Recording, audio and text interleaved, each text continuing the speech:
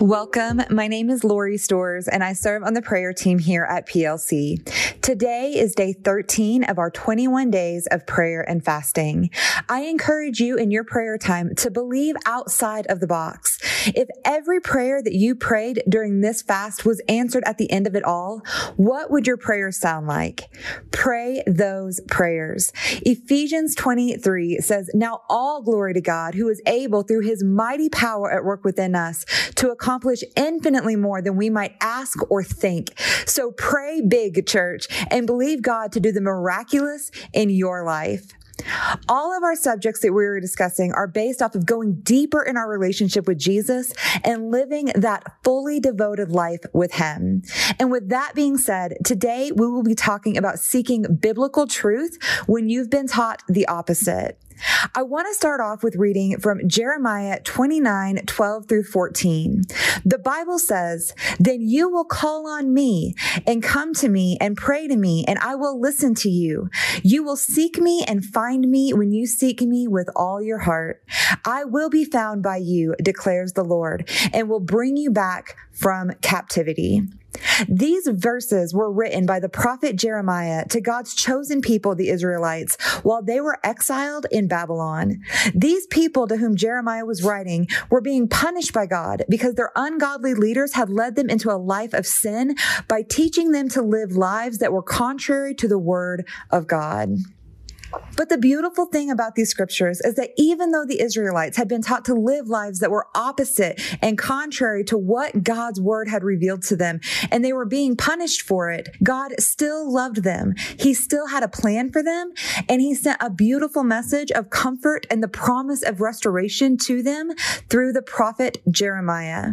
Jeremiah 29:11 says, "For I know the plans I have for you, declares the Lord, plans to prosper you and not to harm you, plans to give you a hope and a future." So even though the Israelites had been taught to live lives that were opposite from what God's truth had revealed, and they had been living in sin, God in his mercy made a promise to listen to them when they prayed to him, and to be found by them when they sought him with their whole hearts, and even better, to rescue them from their captivity. What an incredible God we serve. When I first came to faith in Jesus Christ, I had a lot of misconceptions about God and the Bible, Christianity, and these were all things that I had learned from multiple places, from society, culture, even in church, and some things that were said to me that I found out later on in my walk with Jesus. Those things that I had learned in church weren't exactly true, which is why we have to lean in and research and meditate and read the Word of God for ourselves, because that is where we're going to learn the truth about who God is, his character, his nature, the full scope of the gospel of Jesus, and who we are in Christ. One day, years ago, as I was reading the Bible, God gave me this vision. He showed me a thin gold chain, like a necklace that had been twisted and worked around into knots for many, many years. In this state, the chain was twisted, warped, and useless. God showed me that my mind was very much like this knotted up, useless chain.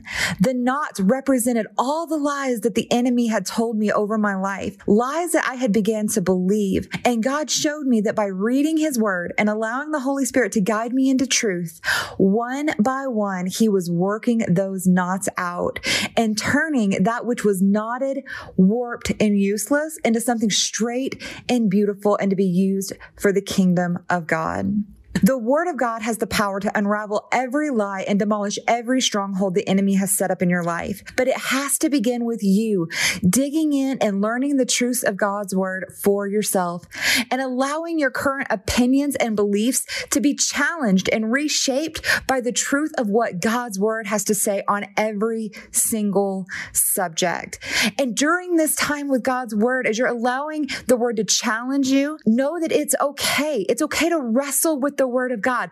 It's okay to pray and meditate and ask God to reshape the way you think and the way you look at the world and all of your opinions. The Holy Spirit is going to be faithful to work in your mind and in your heart to help you come into alignment with God's word. God is so faithful.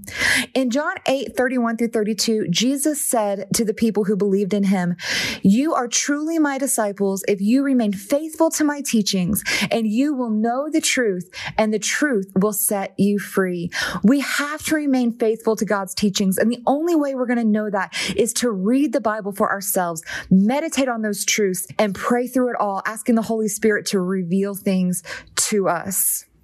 Pastor Andrew said a couple of Sundays ago, turn off Netflix and binge your Bible. I encourage you to binge your Bible this week. All the truth you need to live a victorious life in Christ is right there for you to dig in. So I challenge you, commit to giving a special effort in your daily quiet time this week. For the remainder of the fast, make a commitment to spend time with Jesus through prayer, reading, fasting, and meditation.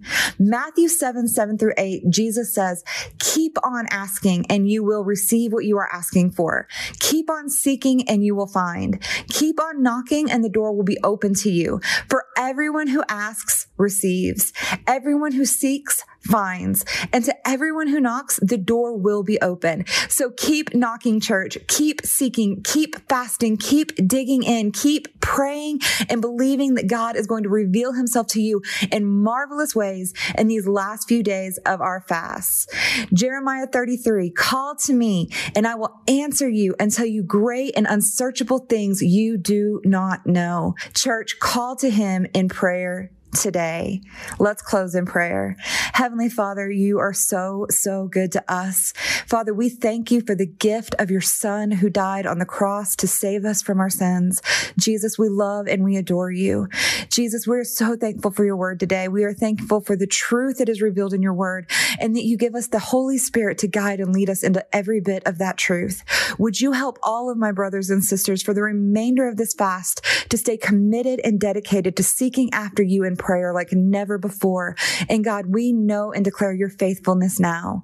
Jesus, we love you and we thank you. It's in your name we pray. Amen.